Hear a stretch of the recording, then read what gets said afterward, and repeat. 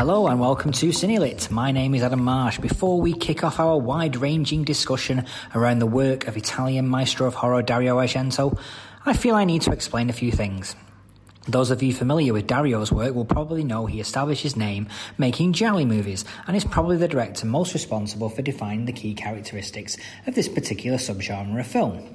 Now myself, Daryl and our special guest, in our haste and quite frankly giddy excitement, glossed over the fact that many of you out there may not be familiar with this relatively obscure subgenre. So, for the uninitiated, a giallo is a particular brand of murder mystery fiction. The name giallo, Italian for yellow, derives its name from the long-running series of crime mystery novels by Italian publishing giant Mondadori. Notable for their distinctive yellow covers, the book series published novels by leading crime authors like Agatha Christie, Ellery Queen, Edgar Wallace, Ed McBain, Raymond Chandler and Sir Arthur Conan Doyle.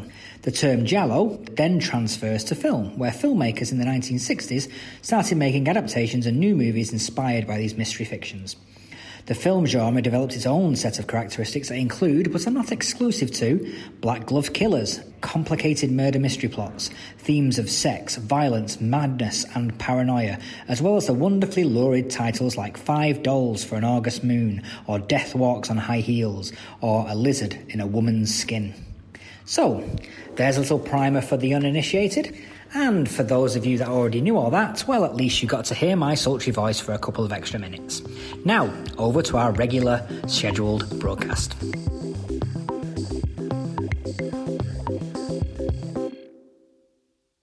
Hello, welcome to Cinelit. My name is Adam Marsh, and I am joined as ever by my Cinelit's resident expert, Mr. Daryl Buxton. How are you, Daryl? I'm fine, thanks, Adam. Great stuff. We're nearing Halloween, so we figure we need to move into the horror genre slightly. So we are going to be looking at the work of one of the maestros of horror, Mr. Dario Argento, and to help us with that task, we have our very special guest, Mr. John Martin here.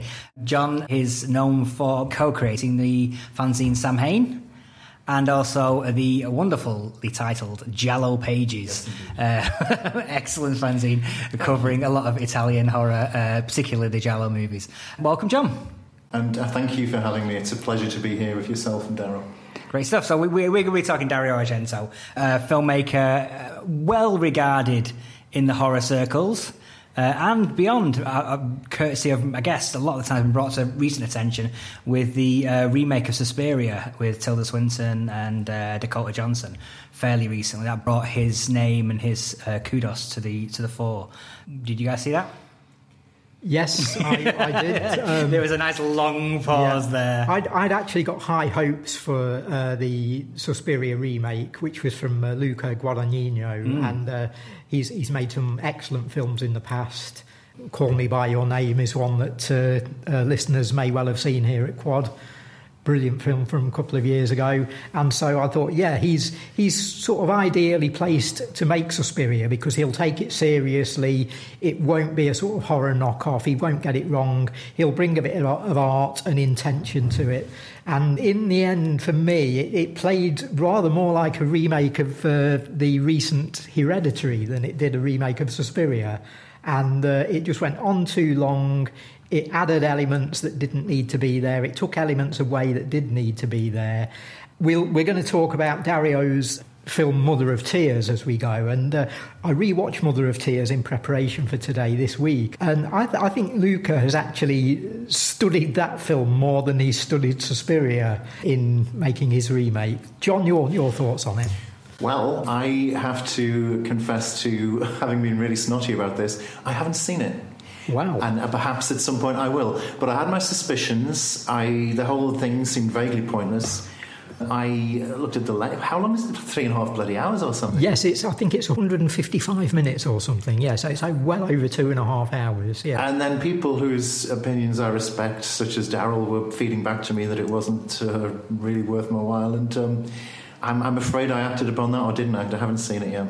It's one of those interesting things where people often say, it's like, why do people remaking all these rubbish movies from the past? It's like, you should remake decent movies, and then everyone kicks off when you remake a decent movie as well. With remakes, you can't win. You're either remaking from a bad source, or if you remake from a good source, people say, well, what's the point in remaking that? You're damned if you do, and you're damned if you don't. Yeah. So, anyway, I think we should get on to talking about Absolutely. the real deal. And what we ought to do, first of all, is just go through a very quick sort of précis of who Dario is and where he came from in the 60s. And as we've got John here, he can sort of fill in the gaps and correct anything we miss out, I'm sure. But Dario started out as a journalist, I believe, for the publication Paese Sera in the 60s, and he was writing film reviews and so on, and then became one of these film critics or people involved on the fringes of the film business, a bit like me and Adam, really, you know. Who speak then, for yourself, mate.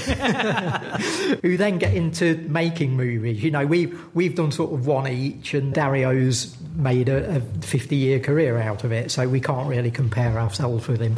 I nearly made a Dario Argento documentary, which turned into one of those lost projects, but maybe we'll talk about that later. There's a lot of those about, yeah. But Dario was a film journalist then, and his review work, whether it was a case of I can write stuff better than the stuff I'm watching, you know, which is what most critics seem to think. How well known was he as a critic? Was it? I mean, because obviously you get the famous example of critics crossing over into cinema is the French New Wave and the Cahiers de Cinema group of Truffaut and Godard.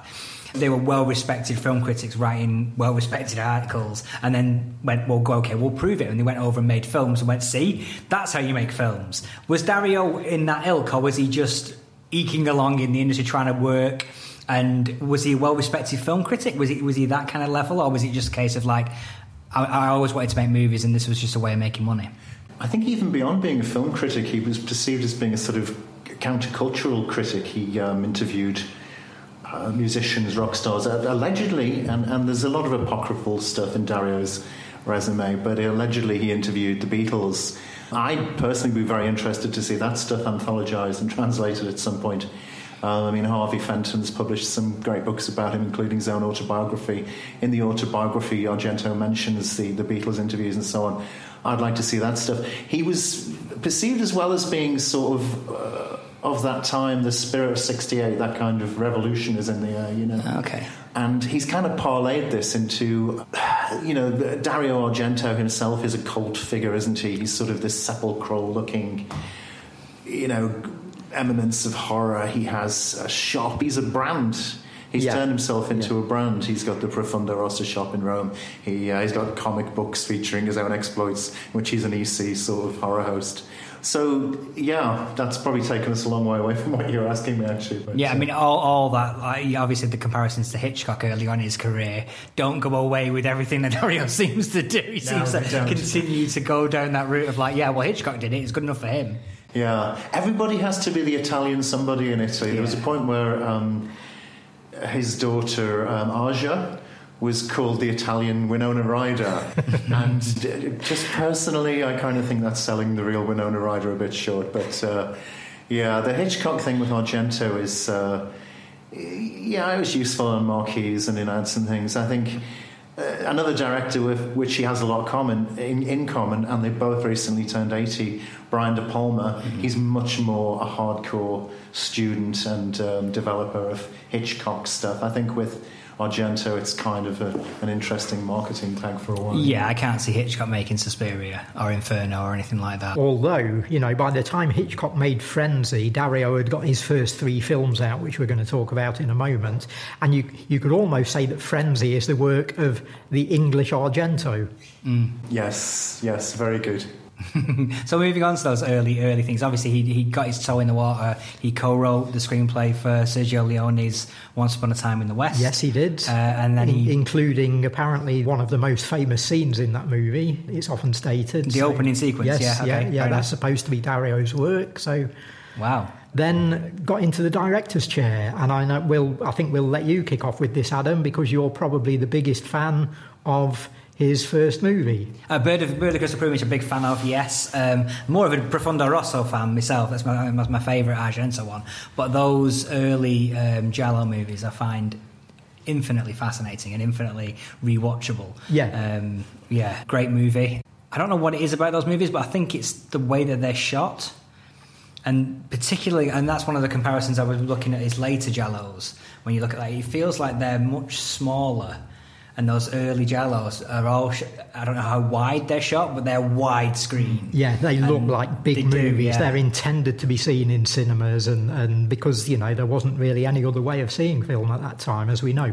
For newcomers to Argento, you'll, if you sort of dig into his career and read some of the books that John's mentioned there from Fab Press on Argento's career, you'll often see these first three movies referred to as the Animal Trilogy, because they've all got names of creatures in the title. So which in itself spawned a whole cottage industry. Yeah, everyone named it. Yeah, with crazy names. Yeah, except no substitute though. We've got Bird with the Crystal Plumage, Four Flies on Grey Velvet, Cat of Nine Tails. So I think the three films have got sort of similarities with each other, but they're also all very different from each other in ways. So let's talk a little bit about those three as a piece.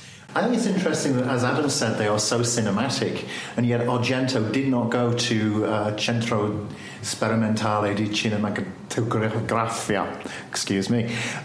He did, come up as a critic, so he was absorbing all this stuff, and he managed to convey that to the screen in his own early movies. His father was a producer, and his father, he produced a few movies. Mainly The family is very well connected in the industry. And when he was making Bird of the Crystal Plumage, the Titanus head, Goffredo Lombardo, was looking at the film and saying, "This isn't a Giallo, what the hell is this?" And they were trying to get him kicked off the movie and replace him with Terence Young, I think. But nowadays, which is so funny, because as you say, Adam, this is, we think, the quintessence of Giallo, these films now, but at the time it was perceived as being such a dramatic change and such a transformation of the genre. I think it shifted that form, definitely, because the Giallo was in its early stages anyway, almost in a sort of pupa-like stage, and I don't think it was necessarily connected with the horror film as much as it became. And I think it's Dario who... He wasn't the first person to make a sort of crime thriller horror movie type crossover as he did with these three movies. There had been other examples prior to that in Italy and in Germany, of course, with the Creamy, which sort of rose up at the same time as the early Giallo. The Edgar Wallace films. Yeah. So I think Dario's big contribution to that was to really sort of marry the horror film with the exotic experimental crime thriller and set the course of Italian commercial cinema off on a whole new path. I think that Mario Bava invented the Giallo. It's generally conceded, with the Evil Eye, a.k.a. The Girl Who Knew Too Much, in 1963, I think. And every time Bava made a Giallo, he kind of fiddled with the form and came up with something new. But there was a tendency in the late 60s, the Giallo was turning into, I term them bonk-busting Gialli, because they are about beautiful, rich people having affairs with each other and cheating each other out of money, killing each other off for insurance money and all the rest of it. Usually starring Carol Baker. Yes, Carol Baker.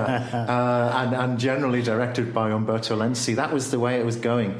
But Argento, with the Bird of the Crystal Plumage, people conning each other out of money and jet setters being sexy and so on, that was out. And black-gloved, leather-clad crazy sex killers were in. That was what happened. And I think the fact that Dario made these three films bang, bang, bang within a couple of years of each other, and that they got fairly wide global distribution. They played all over Europe. They played here in the UK in cinemas. They got released in America. They sort of shared a lot of that similar imagery with the Black Glove Killer and the knives and things, the sort of twists at various points through the plot, the weird characters. It was almost as though he'd sort of taken the Giallo and remoulded it in his own image, sort of thing, and, to coin a phrase, made a career out of it. It also, for me, it also felt like he was playing to an international audience as well. It wasn't just to go, this is made for the Italian market, we can make a fortune. It felt like it's not just a case of, well, we'll dub it and then we can send it to America, no problem. It felt like, well, how could I position this movie and shoot this movie and show off Rome in almost like a tourist kind of way. It was like, we're not just going to show you beautiful women, handsome guys, black glove killers, all kinds of. We're going to show you the beauty of Rome as well, and it's almost like a tourist kind of thing. You're getting like tourism via black glove killers.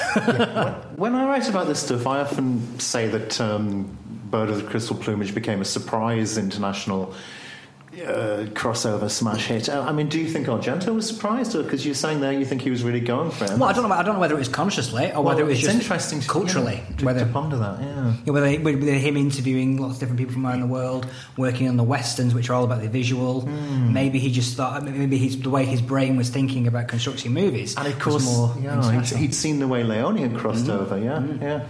Adam, in terms of what you were saying about the way these films were sold, and you were talking about the way in which he sort of wanted to sort of showcase the Italian locations and send those out to cinema audiences all over the world, I think also in terms of getting that international flavour, his casting is quite interesting, because in the films he casts non-Italian actors in significant parts, and they're reasonably sort of starry names. They're people you've heard of, but they're not Gregory Peck or anyone at that level, And, of course, there was a tendency in the Italian industry to sort of anglicise their own credits. They're famous for this.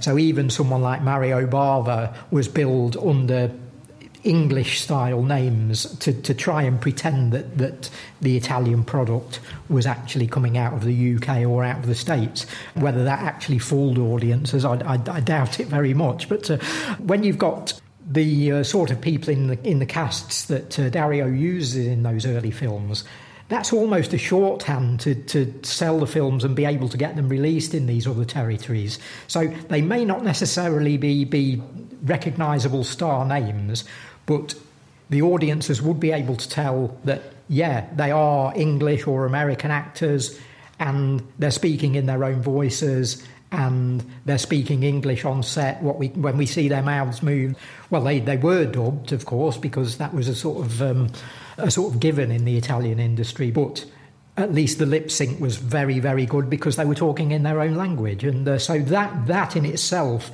would help to sell the films to a non-Italian audience, to an English-speaking audience. Yeah. I can never tell whether Susie Kendall's character in Bird is supposed to be American or Italian or English. I just, She lives on an island in the middle of the Atlantic. Very glamorous one. Yeah. But that's typical, that's what gives these films their flavour, and they become international films because of that. And but there was a trend for moving to different European cities for all these Giallo movies, wasn't there? And a lot of them were co-productions. Yeah, of course, yeah. And again, crossover with the creamy as well, the German and Danish movies, so you'd often get films set in Copenhagen or in German locations. It's interesting how these two forms sort of rose together, and I think me and Adam are working on the podcasts through a sort of series of crime movie episodes. The regular listeners will have already heard a couple of these, and we're intending to do more on the Giallo and on the creamy at a future date. Oh, definitely, yeah. I could spend all day talking about Giallo, it's fine. But so we won't go into intense detail about that today, but we're going to do a sort of rough chronology of his career today. But he's one of those filmmakers where that's sort of impossible, because his career does sort of jump, and he sort of refers back to his early work with some later films. So if I throw in a couple of his later titles, how do you guys think that films like Tenebrae from 1982 and Non Ho Sono's Sleepless from 2001 connect with the Animal trilogy, this early work? Well, I think the intermediate film between those is Deep Red, isn't it? Profondo Rosso. Yes, yeah. And our listeners can't hear this, but Adam's sitting here, and his COVID mask today has got the poster image from Profondo Rosso on it. So we really live this stuff, for you listeners. In fact, there was even a tactical retreat. You've talked about some of the chopping and changing in his career. After the Animal trilogy, he made 5 Days in Milan, which is a historical drama, epic, yes, And then maybe he was trying to, shift career gears, go somewhere else. That didn't work out, so he was back to the Giallo. But it wasn't, if he was slinking back with his tail between his legs, it was quite a slink to make Profondo Rosso, we talked about how Adam was saying just what an impact Bird of the Crystal Plumage had, and we agreed that changed the course of the giallo. Many would argue, I would agree, that he perfected the giallo with Profondo Rosso, Deep Red. Yeah. Now, there's a reason I skipped over Deep Red, actually. It's because I see that as an absolutely pivotal film in Dario's career. Many fans think it's his best movie, to even to this day. And they may well be right.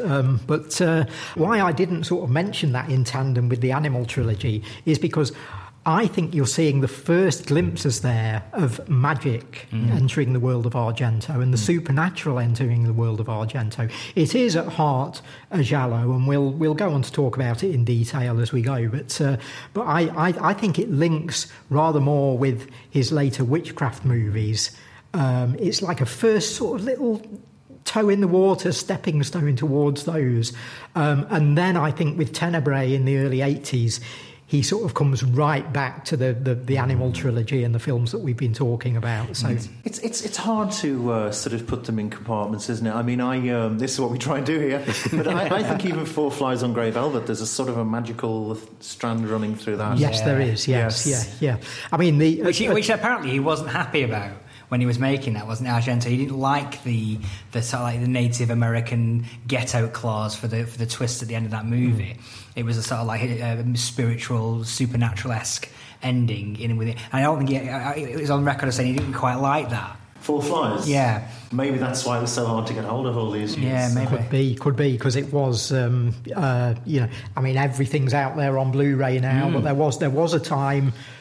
you had to go to the Scala and sit there through an all-nighter to see Four Flies on Grey Velvet. Although we did play it at the Metro Cinema in Derby. There was like one ragged 16mm print somewhere in the country, and we did get hold of that in Derby. And as I remember, I think you attended on the night, John, didn't you? Oh, actually, I did. Yeah, I gave an introduction to that one, but it's so long ago. I forgot. But Four Flies on Grey Velvet was this film that was impossible to see for a while, and then when this 16mm print surfaced, you sort of saw it every opportunity you possibly could. Yeah. There is magic in that movie as well, and you're starting to get... I think the Deep Red thing, it's not just the magic in the plot, I think it's the way that they're shot as well. Very much. Particularly the attention to detail and the set design for Deep Red has got a lot in common with like Suspiria and Inferno. Yes, that was the sort of point I was trying to lead to. Yeah. So I think there are indications of fantasy in the plot of Deep Red, and things that just aren't explained even by the end of the movie. You know, the thing with the giallo and with the German form, the Crimi as well, is that you do normally, however convoluted it may be, you do normally get everything wrapped up at the end, and you get some ludicrous explanation of how it all happened and why there are 3 killers and all of this, you know.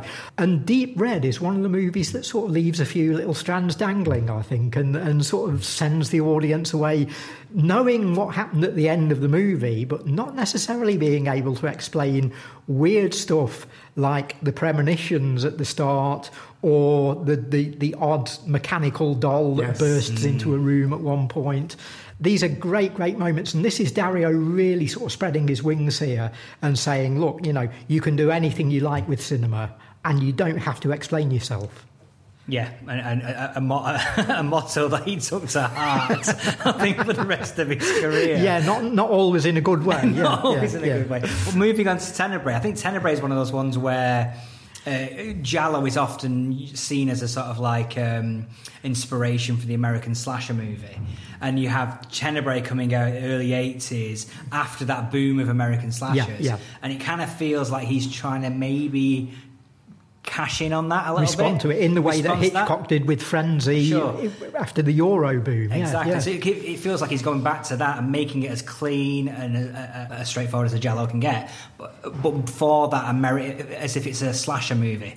The fact that it's not involving teenagers is probably the one thing that Italians don't do. That's one of the big differences between the giallo movies and the slasher movies.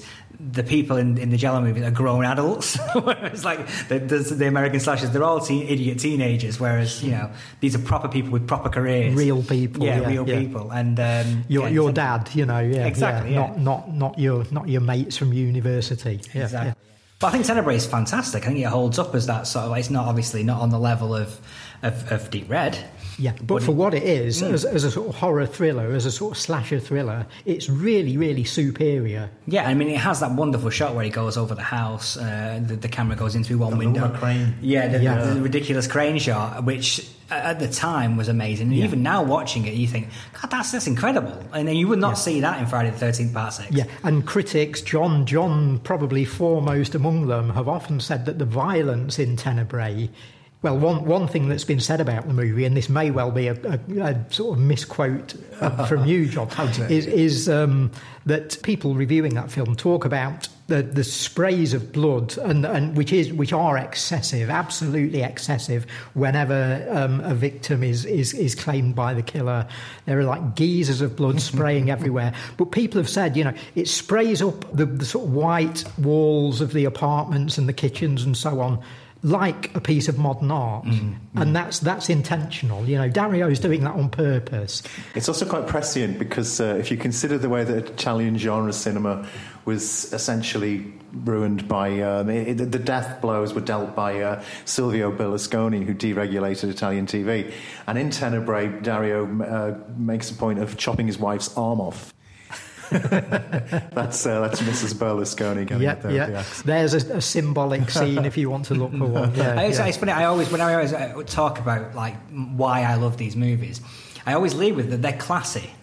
And when people say classy, think, oh my God, but how can this be classy? You've got blood flying everywhere on the walls. It's like, but if you compare that to other films that are like, there is an art about it. There's a style about it. Well, is Guernica by Picasso not art? Exactly, Sure, absolutely. Sure. And it's more in keeping with that kind of depiction of blood and violence than it is with Friday the 13th. And I think Dario, in person, really does try to push this side of what he's all about and what his art is about.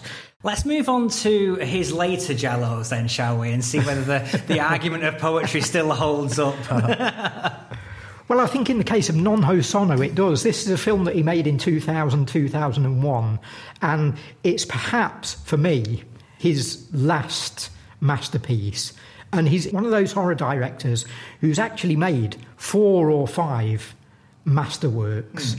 There aren't many who've done this, and Argento has managed to sort of reinvent the horror film several times. Or, I'm not saying Non Ho Sono reinvented the horror film, but it sort of reinvented Dario's career. Or, at the very least, we were talking about him earlier before starting today, and we were saying that how we watched that film, and you thought, even if you didn't like the film all the way through, I think for the first 20, 25 minutes...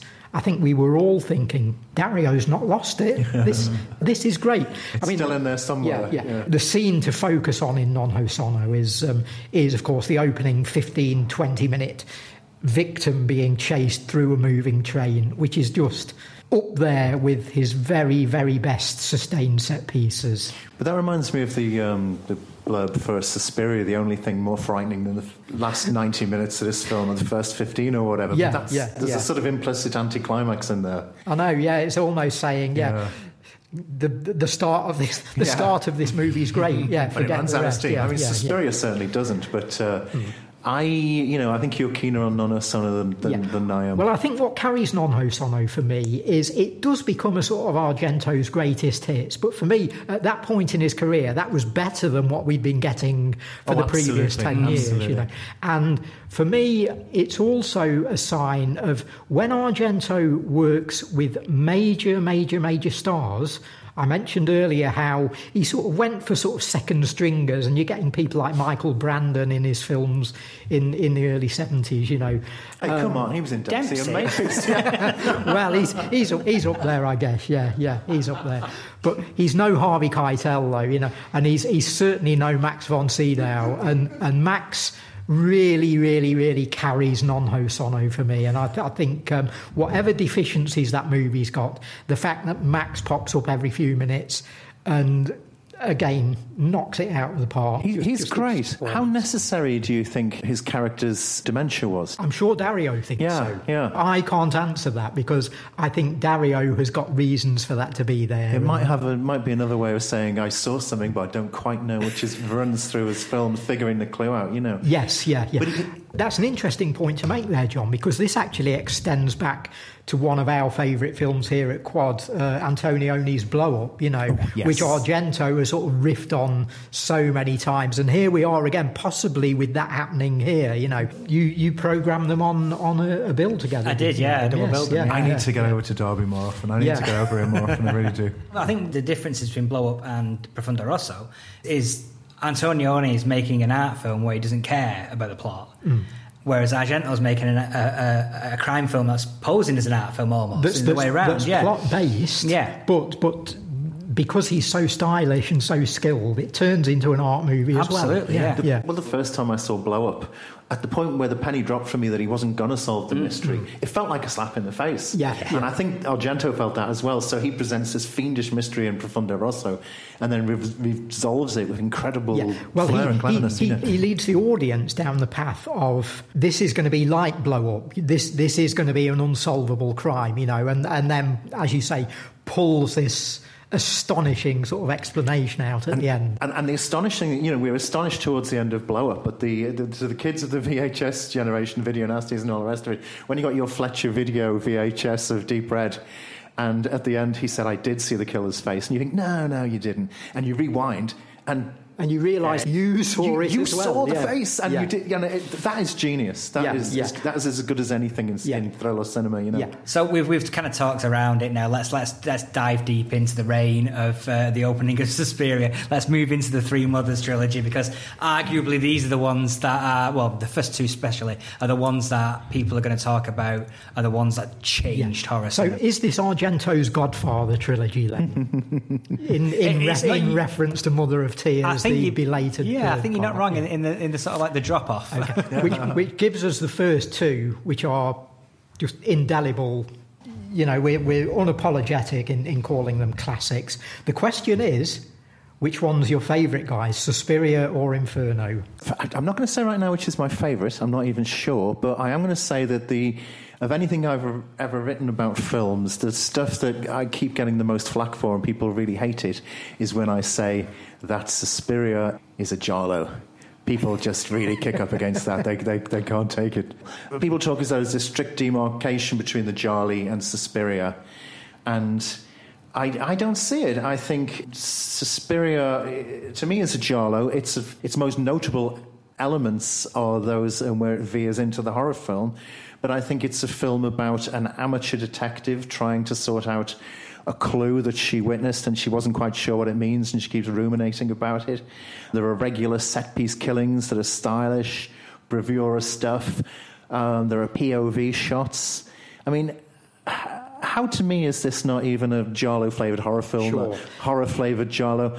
People talk about Short Night of the Glass Dolls. They say Perfume of the Lady in Black, it's a giallo. I mean, if those films are jolly, how is Suspiria not a giallo? Yeah, and Adam touched on this earlier on when you were sort of saying that there are these elements of magic and fantasy sort of dotted through those previous films that we've talked about already. And I think it develops more and more and more, and then Deep Red is threatens to be taken over by it at times, but pulls itself back and does the whole Nick and Nora Charles sort of 1930s murder mystery sort of thing, which balances it out a little. But then Suspiria just seems to topple right over into fantasy.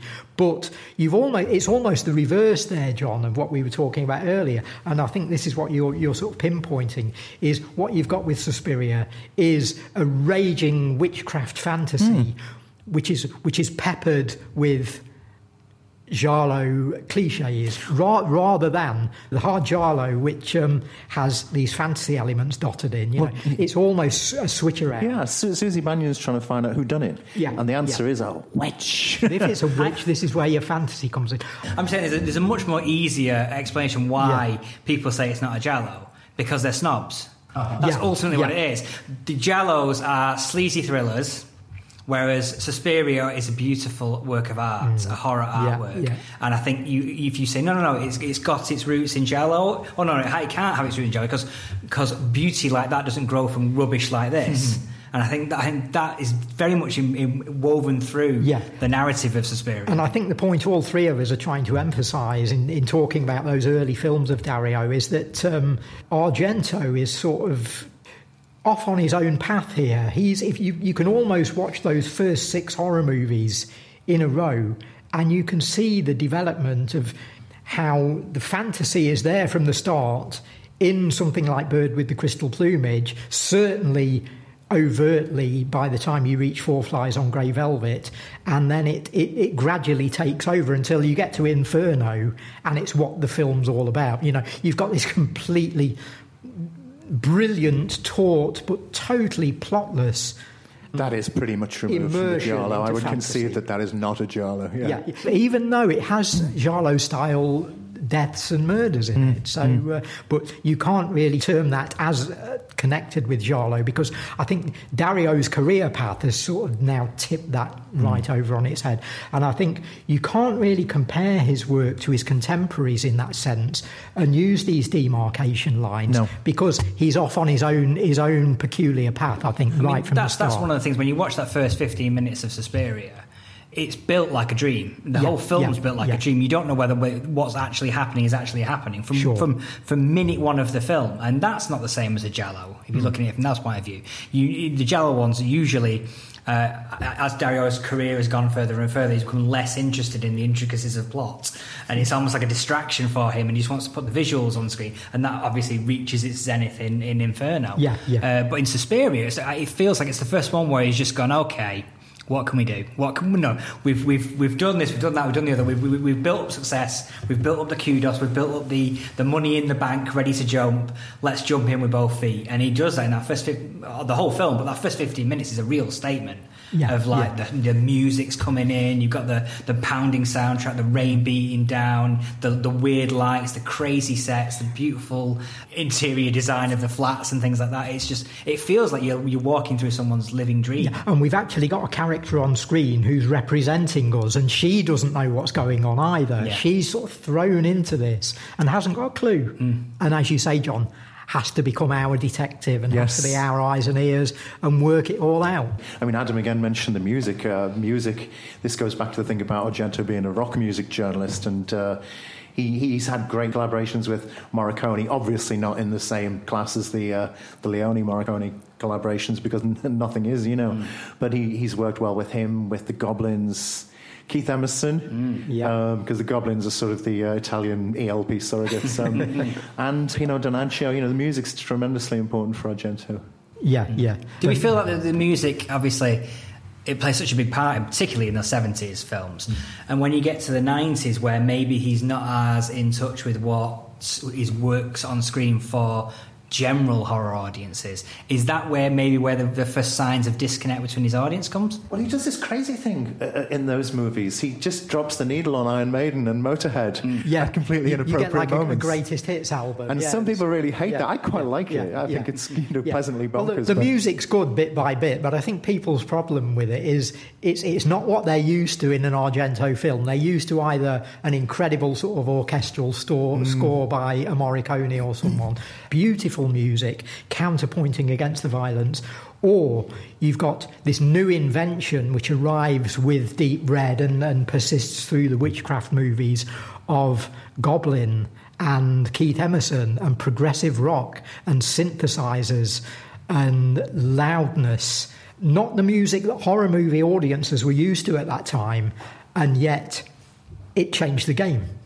And suddenly you reach the mid-80s and it's these bizarre sort of almost like K-Tel compilation albums, of heavy metal's greatest hits sort of But thing. even when he brings back Simonetti for Mother of Tears and... Was he on the Card Player? Card Player. He did, yes. Yeah. I think he's on bits of Dracula, I think. Right, okay. When he brings back Simonetti, it doesn't feel like...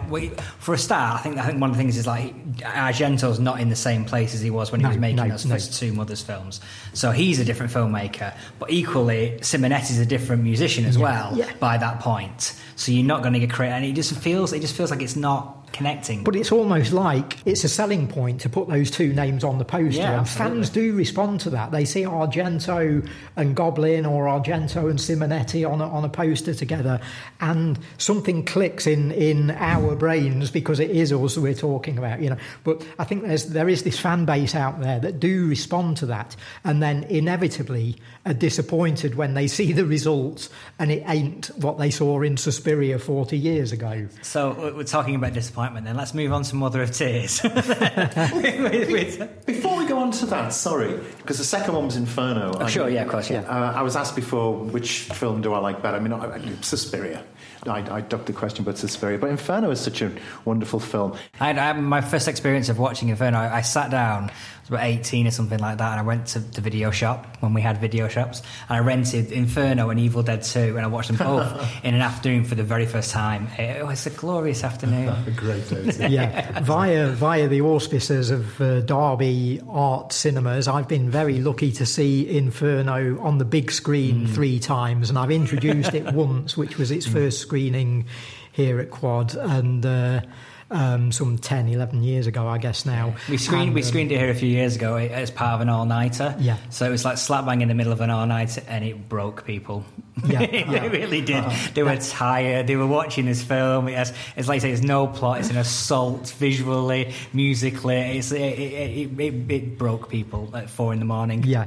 So, well, Keith job Emerson. done. Keith Emerson certainly woke them up. But Inferno for me is the one, just because I wish Argento would make more films like it. I think it's the film he was always working towards. And I think if you're new to his films, do follow that line through, as we're saying, from Bird with the Crystal Plumage up to Inferno, and you'll sort of find it's a progression. I think it really is. It's a creative artistic arc that he's followed, his own singular. He's followed his demon, he's followed his muse, and yet he's had commercial success with it. So it's real auteur stuff. You know? Yeah, I think he's changed the game in a way that so few filmmakers do. In a way that maybe a Tim Burton did later on, in introducing audiences to the dark stuff, you know, and saying, yeah, I'm going to make Batman, and I'm going to make Batman Returns, and I'm going to do Edward Scissorhands, and a mass audience is going to like it. I don't think even Dario quite got that mass audience that a filmmaker of Burton's type did, but it was a similar process. It was, I'm going to get my personal vision on screen, and it's going to be commercially successful. It does remind me, Inferno reminds me of the progression of Francis Ford Coppola towards Apocalypse Now, where they both feel like they're the end points of a certain vision, a certain point. Obviously, both of them starting there with Vittorio Storaro as the cinematographer on Bird of Crystal Plumage, and then going to... But you just feel that it's like... That's sort of like, well, yes, there's a plot to Apocalypse Now. Yes, there's some sort of plot to Inferno, but it really doesn't matter. Yeah. It's the journey. It's the trip you're going on. Sure. Now, you've reintroduced Coppola into the conversation, so let's go back to this Godfather 3 thing. And Argento's got his very own Godfather 3. So 27 years after Inferno, and after it was like people waiting for Doctor Who to come back on TV. Argento fans... Every 5 minutes, and in every fanzine and magazine you picked up, when's the third part of the Three Mothers trilogy coming out? And this went on and on and on and on. And there was even a movie called The Black Cat by Argento's great mate Luigi Cozzi. That was made in the late 80s, and that was supposed to be... Cozzi even had got so fed up with Argento not making a third part to the trilogy, he decided to have a go himself. But then... the clamour continued for when's Dario going to do the Mother of Tears movie? You know, when are we going to see Mater Lacrimarum? Eventually, it all caved in. The film arrived, and it was Godfather 3, basically. But not that that's a bad thing in my book. But how about you guys? I think he teased, and we may have one day we'll have the 3. Yeah.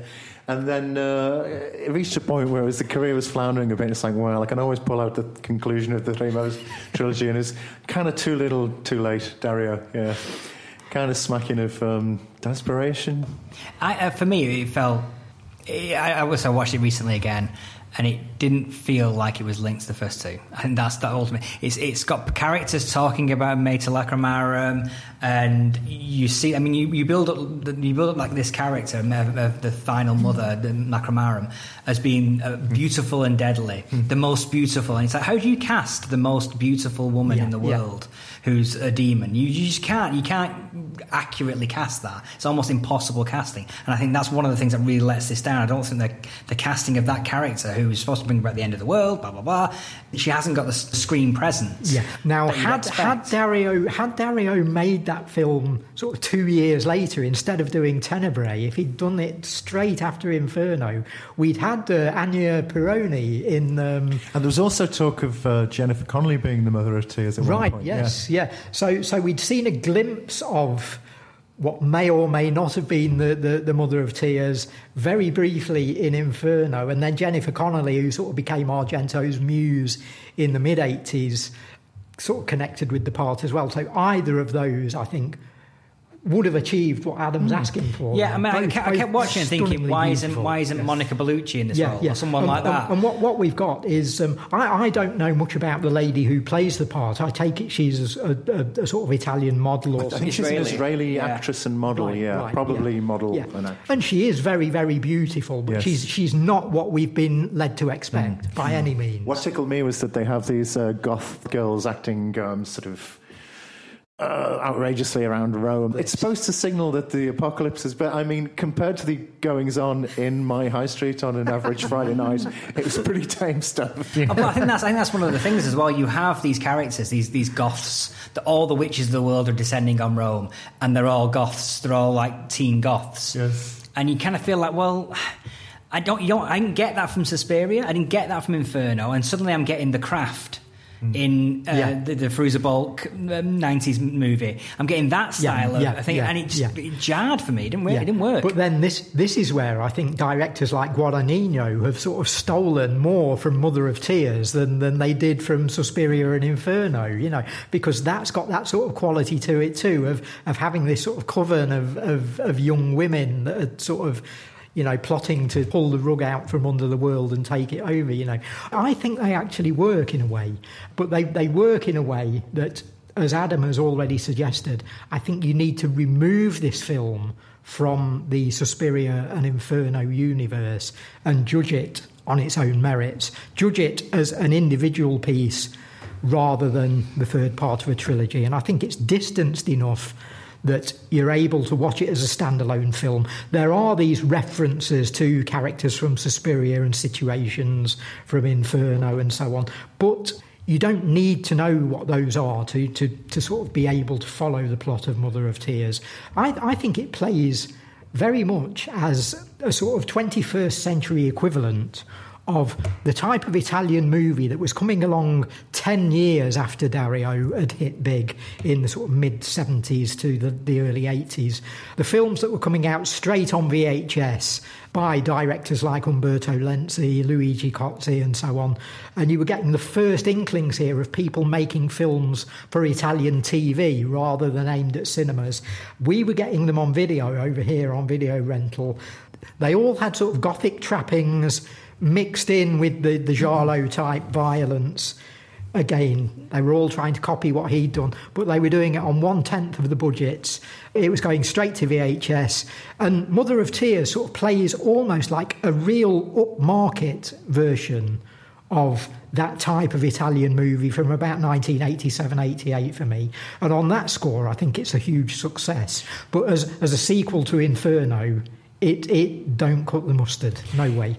There's another female in that film, and a lot of people might suggest, I certainly would, that there was a time when Dario was thinking less about his own career development and more about finding good roles for his daughter.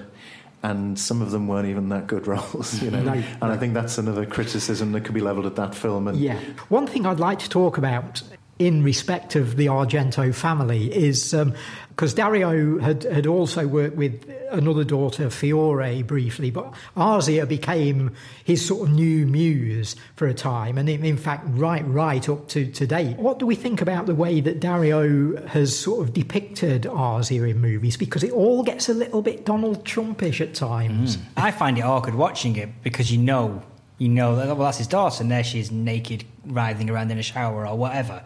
I find it odd, but that's only because I know he directed it. Yeah, I think if you look at it from a cold point of view, it's like, well, this film was shot in 1996 or whatever, and if I saw this and I didn't know the director was the father of the lead actress, it wouldn't seem odd that those scenes were in the movie. It's only because I know that her father directed it, it feels odd. I think that people... he went off the boil with Phenomena, did he? I don't believe he did.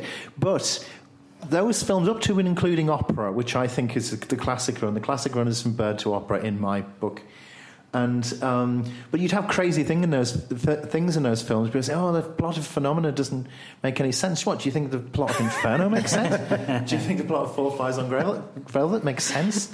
But he would do, in his crazy operatic, full-blown, mind-blowing pomp, Argento would have crazy things in the films. Now, later on, when the canvas is reduced, the budget is reduced, he's got much less resources to make them, he puts silly things in the films, and they just annoy me. Like, is it Nono Sono, where you've got a tap-dancing dwarf coroner or something? Yeah. But the one that really drives me up the wall is there's the bit in Trauma where Brad Dourif is decapitated and his severed head is sitting there talking to people. Yeah. It's not physically possible because to talk, lungs have to pump air over the trachea and the larynx and all the rest of it, and then you speak. And he's sitting there yakking away, and he's a head. It's just so stupid. And I can't stand that in the later films, although I'll tolerate any amount of wackiness in the earlier films because they're so great. He just seems to be a director that he needs to be, particularly the filmmaker he became after getting to Inferno and that style of filmmaking, that a drop of budget does it for him. He really suffers. I think that really affected Argento on stuff like The Card Player and De Palma on recent things like Passion and Domino and so on.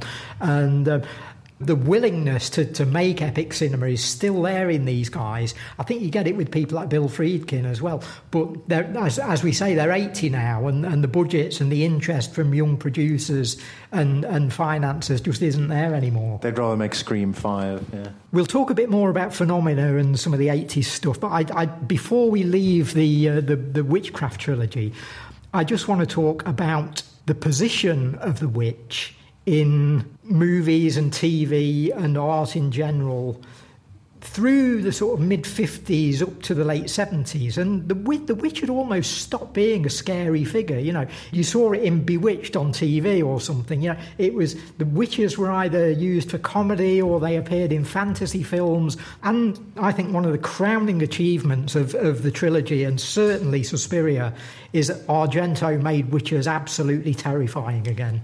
Yeah. I would agree with that, but being slightly younger than you guys, I grew up watching The Witches by Nicholas Roeg, which they ain't friendly, nice witches. They're horrible, horrible witches that terrified me. Yeah. So I've never thought about witches being anything but scary. To follow through my argument, then, I would say that Roeg's another person who was influenced by Argento.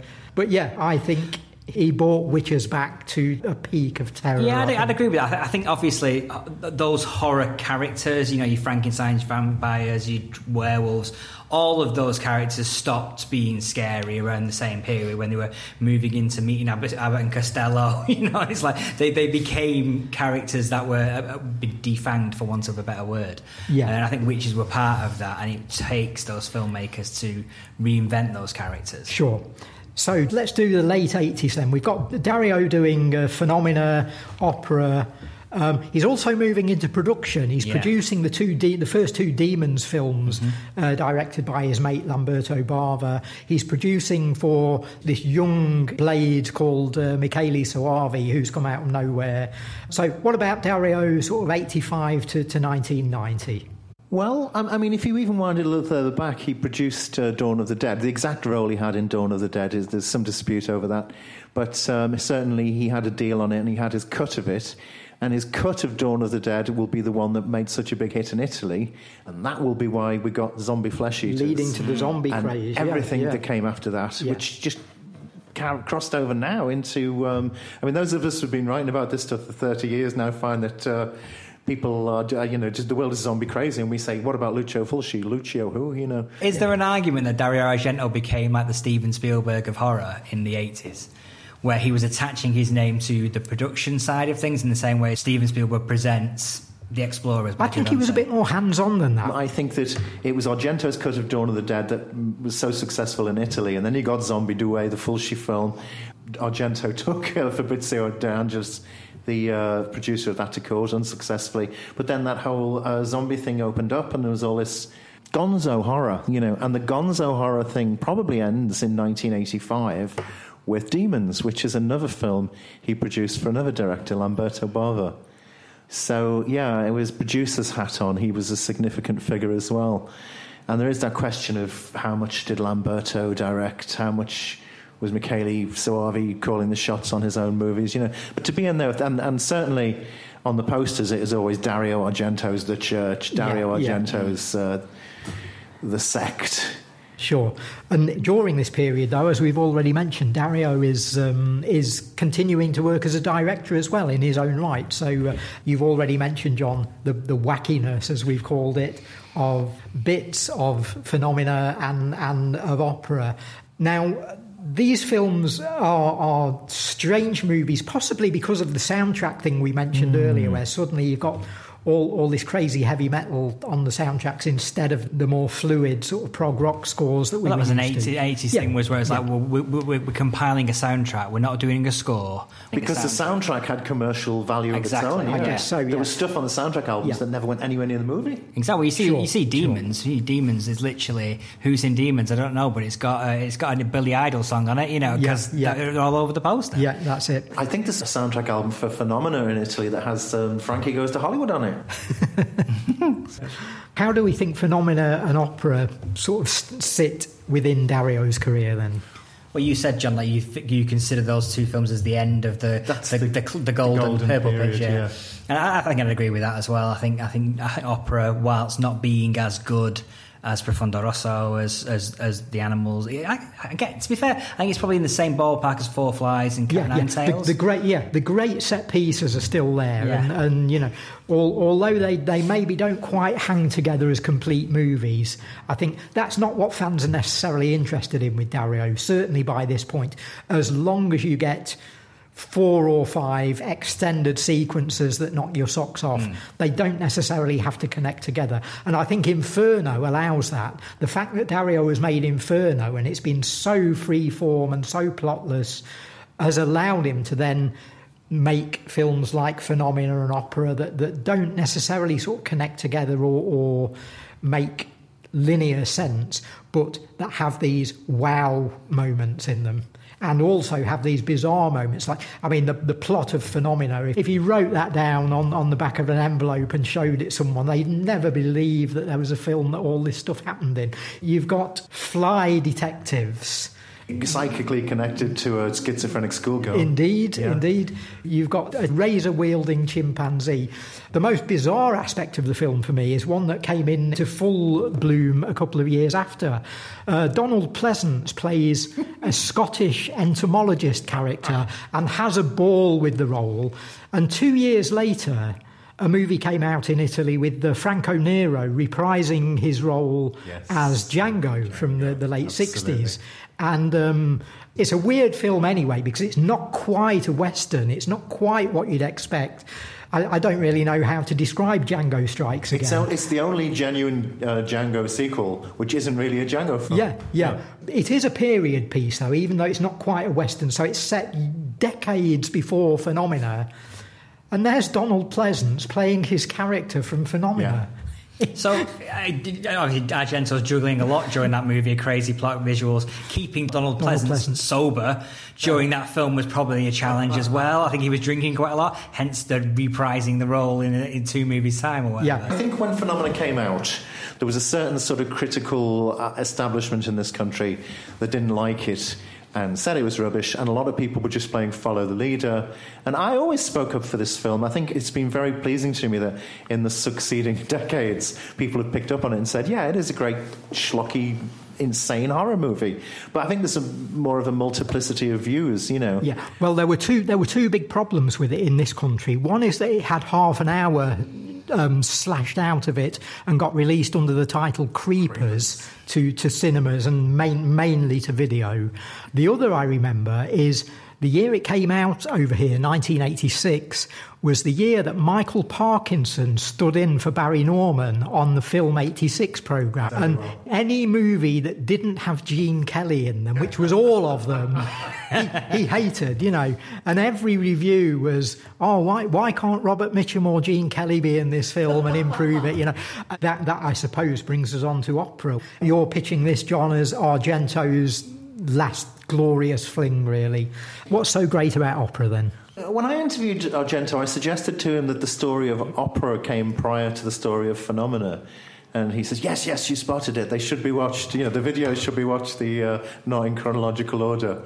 It's just same part and parcel of the whole universe, the whole insanity. Yeah. You know? Now, John, you mentioned Dawn of the Dead earlier on. Yes. I want to talk briefly, not too much about this, but just briefly mention one strand of Dario's career, which has run throughout his career, which is the American connection. Yes, yeah. It starts with his relationship with George Romero on Dawn of the Dead, and that being an Italian co-production, which sort of makes it part of that great Italian zombie lineage, you know, which isn't something that's always recognised by people.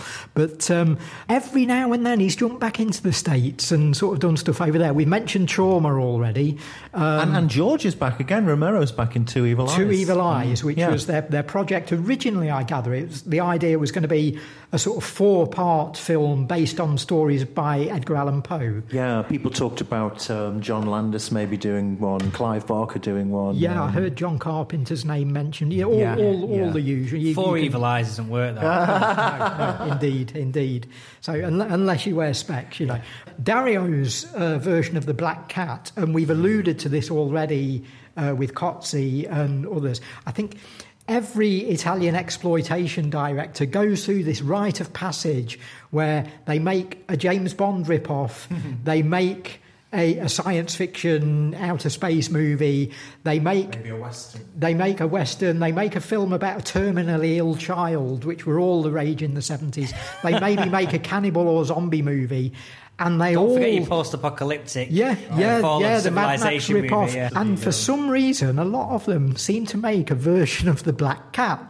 Yes. And here's Dario doing it after everybody else. But for me, I think this, rather than opera, is the great last gasp, up until Non Ho Sono, I think. But again, part of that is down to Dario just going crazy with his depiction of violence, which Dario, being interviewed by fanzines and magazines around this time, constantly referred to his battles with the British censor, which I suppose reached their peak with Creepers, as we've just mentioned.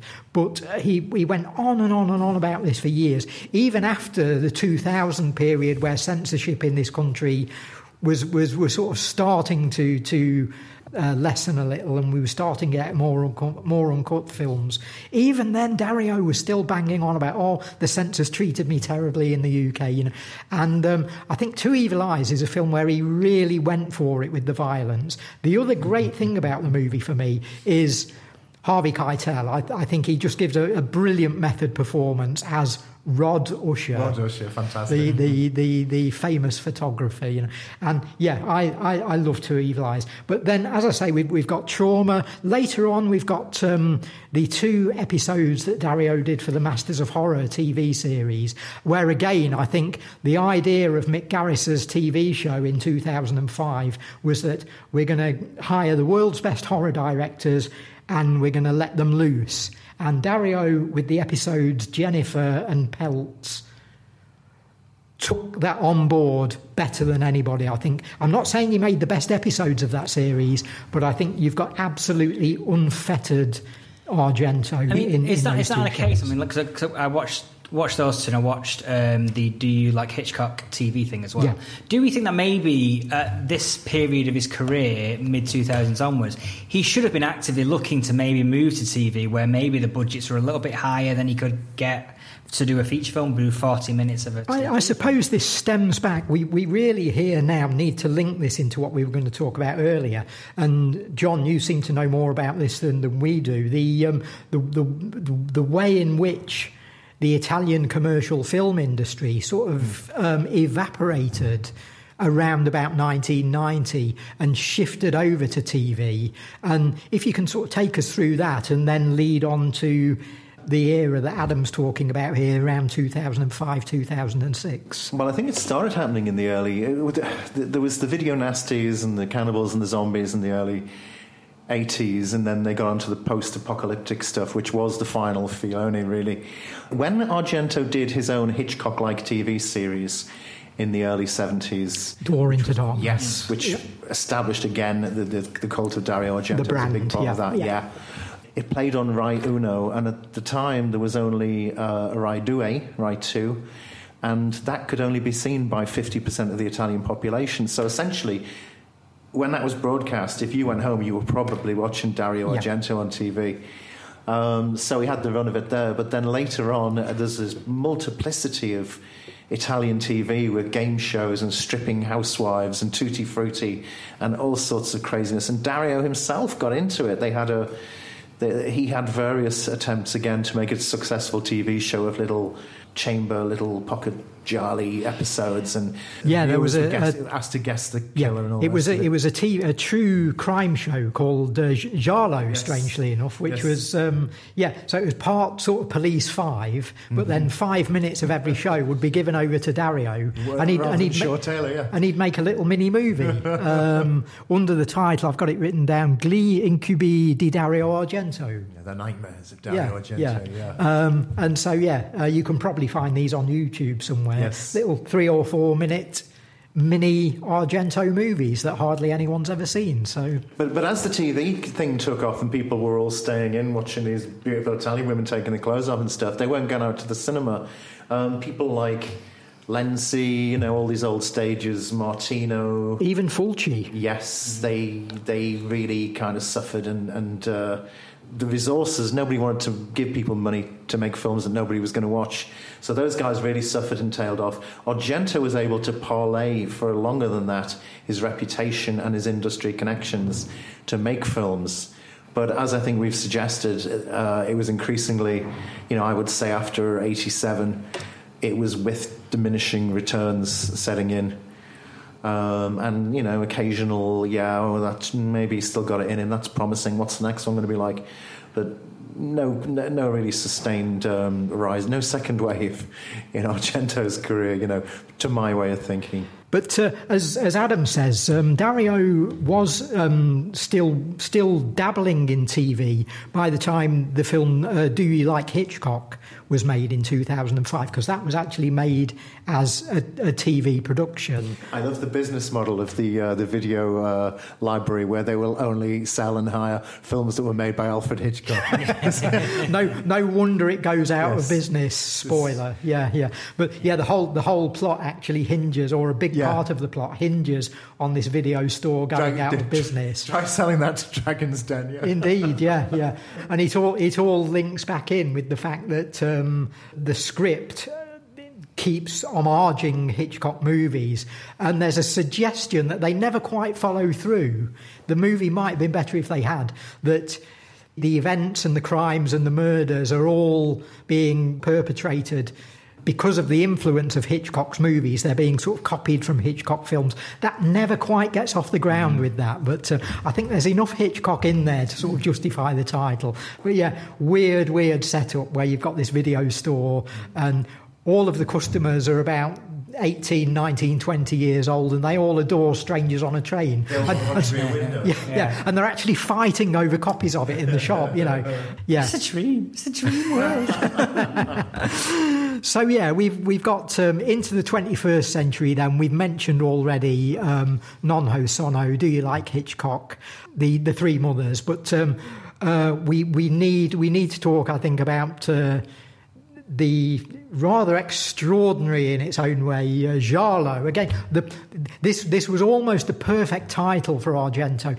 When it was announced in the press that Dario Argento's making a new movie and it's called Giallo, the waves of excitement amongst the fans. And again, this was never ever going to hold up and justify that wave of excitement, and as we know, it didn't. And in tandem with that, I think if we discuss that, and we can discuss what to date has been Dario's last feature, a 3D version of Dracula. Well, I was at the world premiere of Giallo in Edinburgh, and for my mind, as I watched it, I thought it was a comedy. I literally thought it was a comedy, and not just because it was funny, because it is funny, but it's called Giallo. So my mind was like, well, what has Dario Argento left to say about the Giallo genre? Yeah, nothing. Yeah. He perfected it in 1975 with Profondo Rosso. He's done a trilogy in there. He's done opera, he's done Tenebrae, he's done all these. He's got nothing left to say. So the only thing left to say is to poke fun at it and make it as a comedy. So I was absolutely convinced for months afterwards that this was a comedy. And it's only when the reviews started coming in after the visual thing that people were saying this is dreadful, it's almost unintentionally funny. I'm like, I'm still, part of me still convinced it was a comedy. And it's a theory that I think holds water. I think Adrian Brody thinks it's a comedy. Yeah, I think he's playing it for laughs in that movie. How much can we talk about Brody's participation in this? The thing to mention first of all is that he sued the production and stopped the movie from getting widely shown because he never got paid for it, which is a sort of standard story in Italian exploitation. But we know plenty of other actors that have been there. But yeah, he actually put an injunction out on the film, stopped it coming out on DVD for a while because he'd not been paid. And I think a lot of people who worked in Italian films just gave up the ghost and said, "Oh, they're not paying me. Forget it." He, being Adrian Brody, being a name, he said they're not treating me like this. He went for more than Caroline Munro, for instance. Yeah. I think it's an interesting one though for Adrian Brody because it kind of feels like it's the start of his turn towards a Nicolas Cage style career, where you're never quite sure what you're going to get with Adrian Brody. Not quite a decline, but no, it's not a decline. It's a different path. Coming more towards working his way towards us. It's like. But just his film choices started to become erratic, I would say, in a Nicolas Cage kind of way. And he wasn't going to win many more Oscars, exactly. He wasn't. He felt like, I've won my Oscar, I'm moving on. Same as Nicolas Cage, I've won my Oscar, I'm going to do something different. And this felt like part of that tapestry of roles that he was doing. And I'm not sure. I think he's playing it for laughs. I think he's playing it as a comedy. Yeah. Now, bearing in mind that we're probably talking to a lot of people who haven't seen Giallo, do we talk too much about Brody, or should we leave that open for people to discover? I would say see it if you can. The comedy theory is an interesting one. Thank you for that. I got my own pet theory on Giallo. You sort of hear that Argento is making a film called Giallo. It's got to be some kind of definitive statement on the Giallo. There's certain expectations there, and maybe some sort of autobiographical statement. And then you notice that it was directed as a gun for hire thing, wasn't it? He didn't write it. Saying, it's not his statement then. It can't be his statement. It can't be autobiographical. But then when I watched it, and certainly if you read, and to me it's one of the more interesting things with cross currents going on in it. If you read Argento's autobiography published in the UK by Fab Press, and I would recommend that people do so. I enjoyed that book a lot more than I thought I would. He talks about being, not the most conventional looking chap and being an outsider and being made to suffer for it in his life. And then what's Giallo about? It's about an outsider, a mocked figure who's not conventionally good looking. Again, it's almost a fairy tale, a goblin type well, story. There's that as well. But it's about the pleasure that guy takes from dismembering beautiful people. And that makes me think, because you've been doing that throughout your career, Dario. So I think despite everything, I think it emerges as some kind of skewed, odd, autobiographical definitive statement. As a third take, I think I've just mentioned it briefly already, sort of intruding on your assessment there, John, is that the central figure is almost he's a huge hulking character, but he's almost like a giant goblin. He's almost like sort of a troll-like figure. Shrek. So is this Dario's last great fairy tale as well? So is it a comedy? Is it an autobiography? Is it a fairy story? It's probably none of those things, isn't it? I guess so. All of them and more. to conclude, we've got to talk about Dracula 3D. Yeah, I watched this yesterday and I need to get this off my chest. Because, oh, God, Dario. I mean, I put it to you like now, it's like, has a filmmaker ever gone from the heights of Suspiria and Inferno to the depths of what Dracula 3D was? Because I thought it was utterly dreadful. And beyond Dario Argento just being a Dario Argento film, it's bad regardless of whether you're comparing it with Suspiria. If you compare it to a film that came out the same year, it's terrible. And I absolutely hate slagging off movies and running them down, but this movie is just really not worth your time. Yeah, I'm going to defend it. I think of course you are. It wouldn't be much of a podcast, would it? No, see it in 3D if you can, because the compositions and certain shots in the movie and certain static tableau in the movie are brilliantly designed for 3D, and they probably don't work very well if you watch the film flat. That's a real high point for me, is the visuals in the movie. I think he's done it better in Dracula than he has done for years and years and years.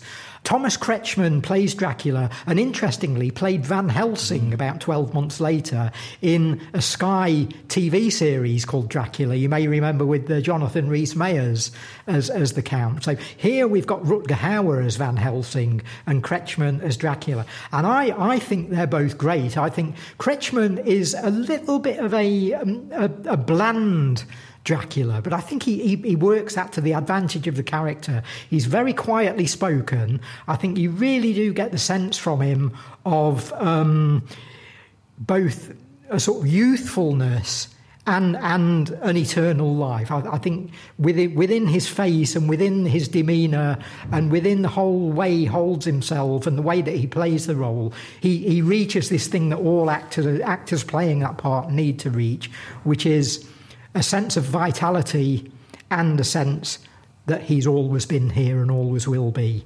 And the third thing that I would say in favour of the film is the use of CGI, which I think we all loathe in modern cinema, is exceptionally well done. I think Dario and his technicians use it very well.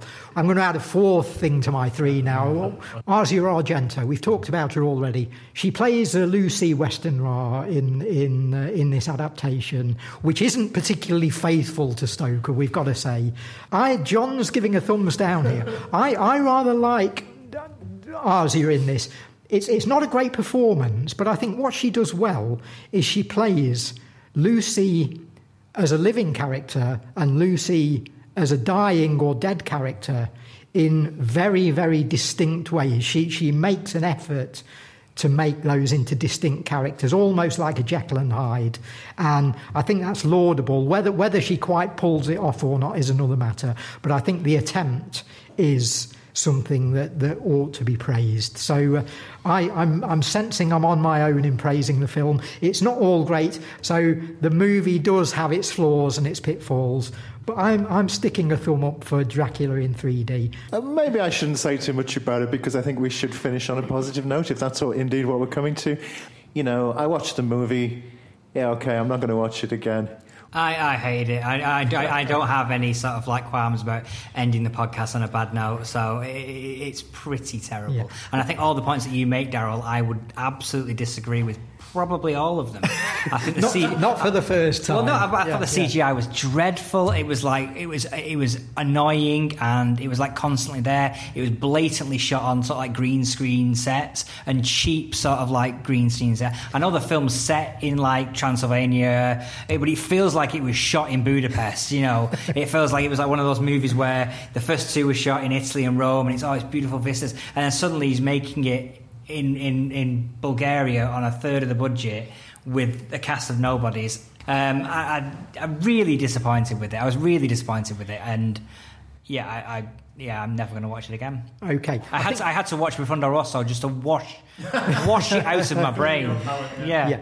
I think to end on a positive note then, or certainly for our listeners, is I suspect we've probably got a lot of newcomers to Argento who might be listening. You know, what's not necessarily your personal favourite Argento film, but which film would you recommend to watch as an Argento starting point. I would say personally, go right from the start and go with Bird with the Crystal Plumage and work your way through.